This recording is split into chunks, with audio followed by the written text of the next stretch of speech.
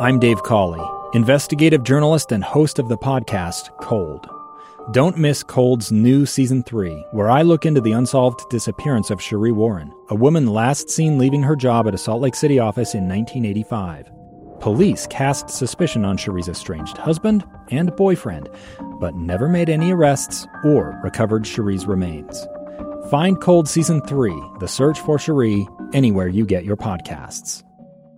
Inside Sources, where KSL offers Utah deeper insights on the news. Host Boyd Matheson divides rage from reason and elevates the conversation on issues crucial to our community. On KSL News Radio 102.7 FM and 1160 AM. Welcome back to Inside Sources on KSL News Radio. Great to be with you today. I am Boyd Matheson, and this next discussion is one of those crucial conversations that is so easy to overlook. And we're very pleased to have joining us on the program today, Liddy Huntsman and Nate Checketts. Those are two very Utah familiar names, but they have come together. Nate Checketts is the chairman of the board of Beyond Type 1, and we're going to have a discussion about why that is so critical and why we keep missing the boat on so many things on this issue. And Nate and Liddy, thanks for joining us today. Thank you for having us. We're so excited to be here on such an important topic. It is. And Lydia, why don't we just go ahead and start with you? You have a long history in terms of your relationship with type 1 diabetes. And tell us a little bit of your backstory and your involvement here, and then we'll have Nate give us some details. So when I was 7 years old in third grade, I had the typical childhood viruses that never really went away. And then I started to lose weight.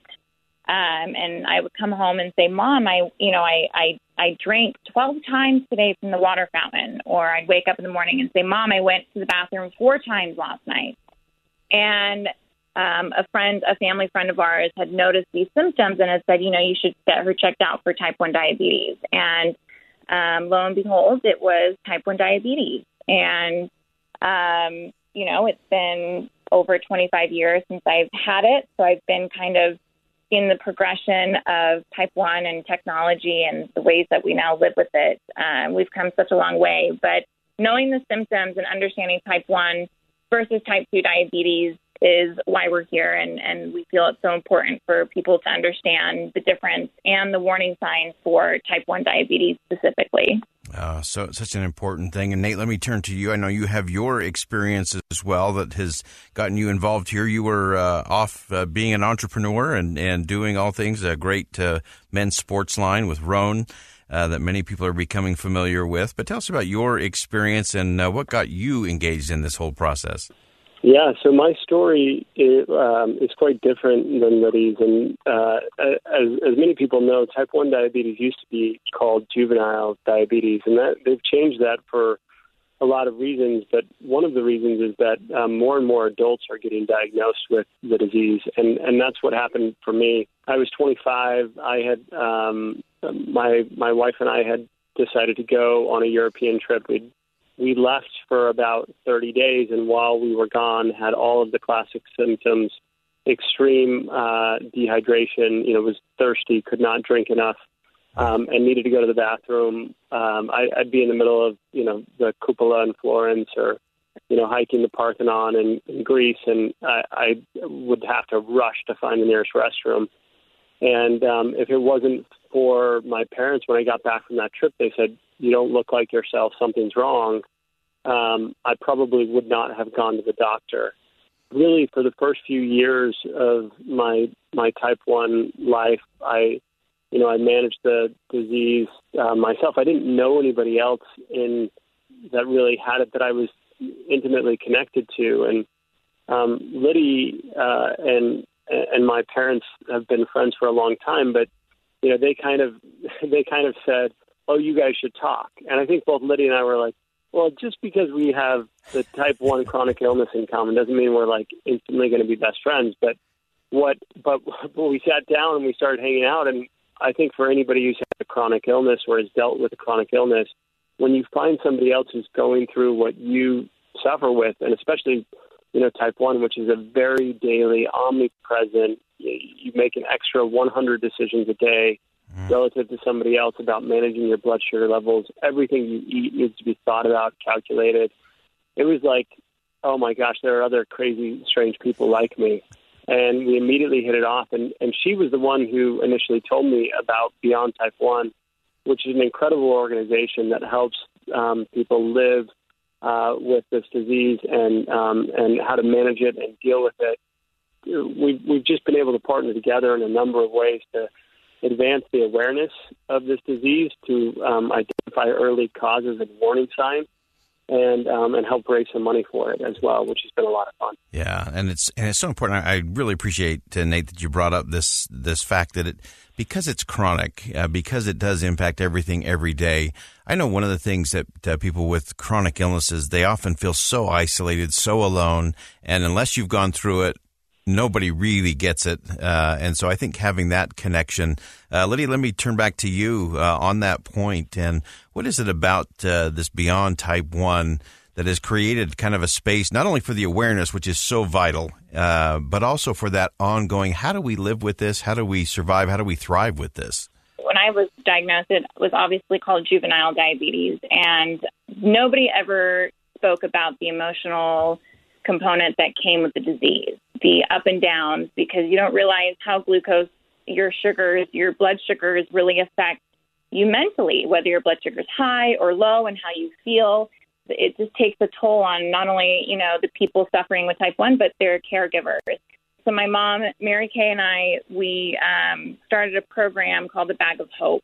And we went up to Primary Children's Hospital and gave our first bag to a family friend of ours who had been diagnosed. And that program, helped so many people with something that people in the diabetes world didn't know people needed, which was the emotional part. And now it's a national program 25 years later. So I've always been really involved with helping people with type 1, but specifically with the emotional component. So for me, the emotional part, I never really connected, obviously, with anyone that had type 1. And when I did, it was like, I have so many questions for you. Oh, my gosh, does it feel like this? Does this happen to you? And it's been really nice to connect. And I found Beyond Type 1 actually through social media. And that's kind of how it started. It was like this social media way that people went and felt that they had a community, an emotional community where they could connect and learn about the disease and impact their lives and their families' lives with type 1, because it is such a unique disease. And it's really important for people to understand the difference between type 1 and type 2. And so being able to be aware of understanding that they are separate in different ways, but share a lot of similarities at the same time. So that's where type 1 needs to get a little bit more love, and people need to become more aware of symptoms. Awesome. So good. And then, Nate, we'll just wrap up with you just quickly. Where can people go? What should we be looking for?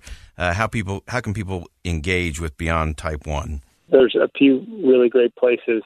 BeyondType1.org and on social media are just great resources. And for those who are managing or parenting those suffering with type 1, there's a lot of resources there. We recently, this last year, launched Beyond Type 2. We've launched language support in several different languages. We encourage people to get involved because, when I started spending time with other type 1s, and Letty was so instrumental in helping me with this, my quality of care dramatically improved. All of a sudden, we started comparing methods of how do you handle this situation, or what endocrinologist do you use, or what form of insulin do you use, and what are the ways that you handle these various scenarios. And it's been proven that when people interact with others in their same group of chronic illness, their quality of care on a metric basis actually improves. And that can be digitally or in person or ideally both. And that's a really powerful instrument. It is. That community is so vital. We know that over 1.6 million Americans live with this frequently misunderstood type 1 diabetes, and I think this is so vital. So Beyond Type 1 is the organization. We'll post all of this on our social channels today. These are important, both on the front end in terms of recognizing the signs is so vital and can save a life, and then having this great community and support system makes a difference for so many. Nate and Liddy, thank you so much for joining us today, and we appreciate your work on a real crucial conversation in our community and really everywhere across the country and around the world. Thanks for joining us today. Thanks for having us. Thanks, Boyd. When we come back, we always talk about this on this program, creating space to let people surprise you. I'm going to let you hear a conversation with Justice Sotomayor that will definitely surprise you. Coming up next. A stranger with a gun came upon two teens taking pictures under a rising full moon. But violence is only the beginning of this story. Sometimes I thought, there are no miracles. Yeah, there are, and this is a big one. I'm Amy Donaldson, and I've spent my career talking about how lives are undone by violence. The Letter is a podcast about how lives are remade. Follow The Letter at theletterpodcast.com or wherever you get your podcasts.